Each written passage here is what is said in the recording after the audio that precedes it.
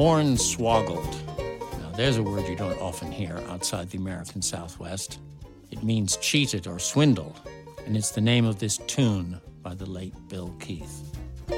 This is Joe Boyd, and welcome to H.H.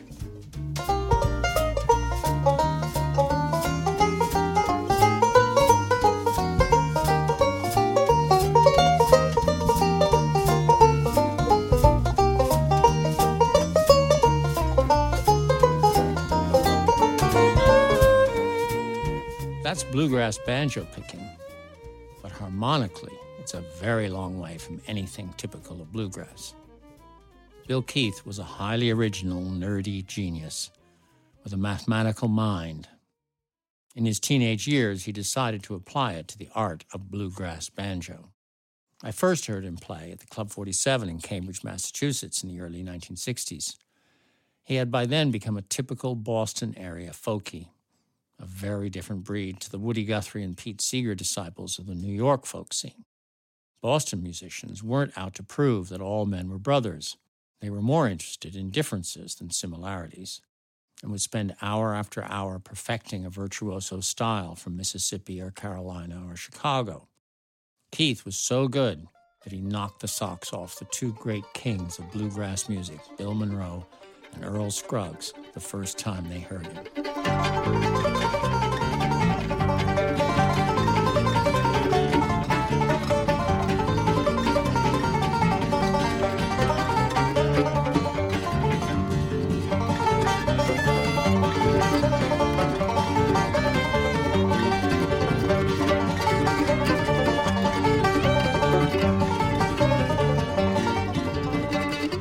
Monroe immediately recruited him to join his bluegrass boys. Bill adored Keith and praised him as the first banjo player who ever played the old Appalachian fiddle tunes the way they should be played. But he never called him Bill. It was always Brad Keith. As he explained, in Nashville, the name Bill was already taken. Monroe was fascinated by the city boys who were studying bluegrass and often becoming better at it than those born into the tradition. A group of city billies got together in Los Angeles in 1973 to back up Monroe on a television special. But the great man's bus broke down, so they did the show without him. I was in the studio for the taping, and afterwards I asked them if they'd like to make a record. I got us a deal with David Geffen at Asylum, and we made an album called Mule Skinner. Singer Peter Rowan, fiddler Richard Green, and Bill Keith on banjo were all Monroe alumni. Guitarist Clarence White had been asked to join Monroe, but reluctantly turned it down because of other commitments, while mandolin maestro David Grisman had studied with Monroe. Here's their version of my favorite Monroe tune. The tale of the boy who goes courting in the winter, finds his girl has gone out for a walk, and traces her footprints in the snow. A girlfriend of mine once claimed it was a song about stalking, but I think it's a very sweet story.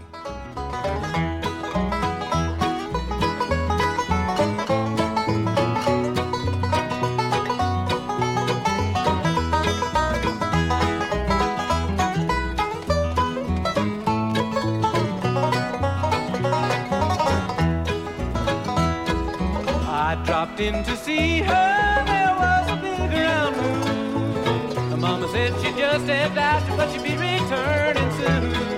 I found her little footprints and I traced them through the snow. Well, I found her when the snow lay on the ground. I found her little footprints in the snow. I traced her little footprints through the snow, Lord. Bless that happy day that never lost her way. For I found her when the snow lay on the ground.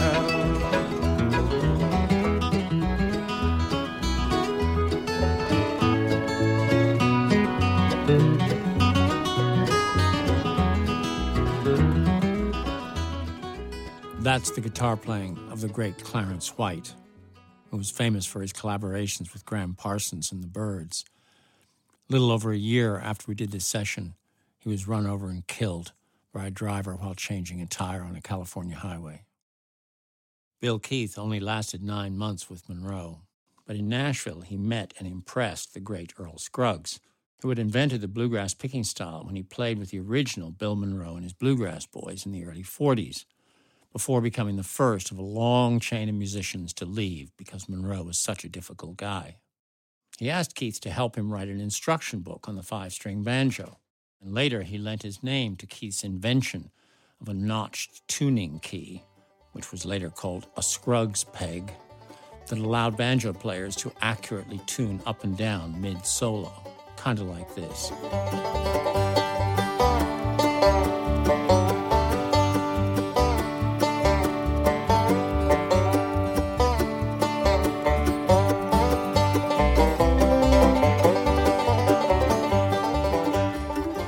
In the mid-'60s, Keith branched out and joined the Jim Kweskin Jug Band during the height of their fame. He played mostly rhythm in their jazz, blues, and ragtime repertoire, but he recorded a remarkable solo on this Mississippi John Hurt tune, sung by Maria Muldaur. It's muted and barely sounds like a banjo, but it really is honest. She want a brand new dress, so hurry home, sweet daddy, and don't you take your time. If you wait too long, your mama will be gone.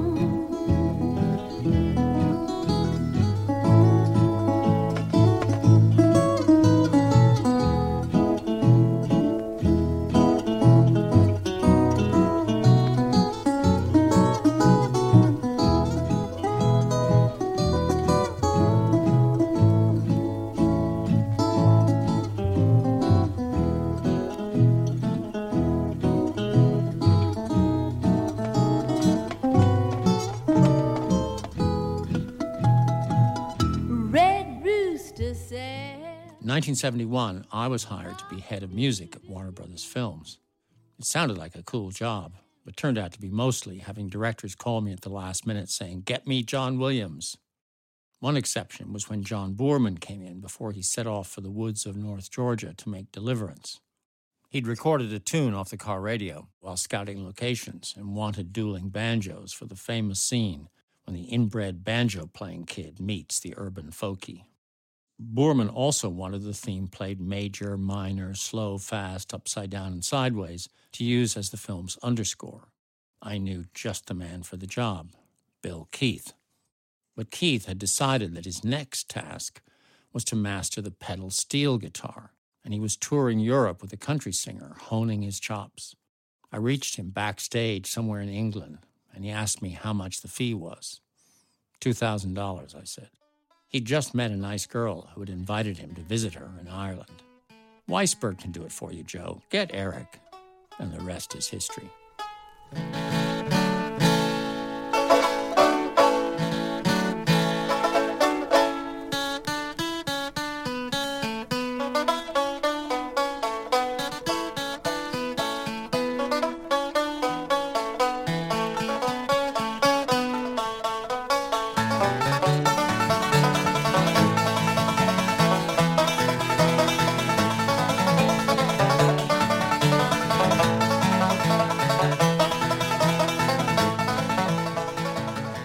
Deliverance made Weisberg a very rich man.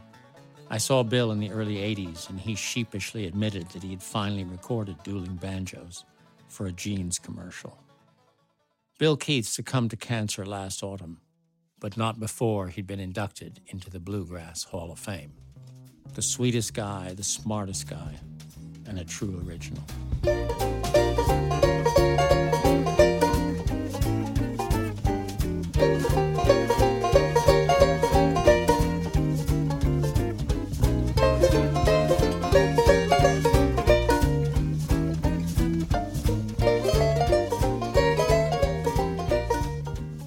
This is Joe Boyd, and I'm not hornswoggling you when I say I'll see you in a fortnight with letter II.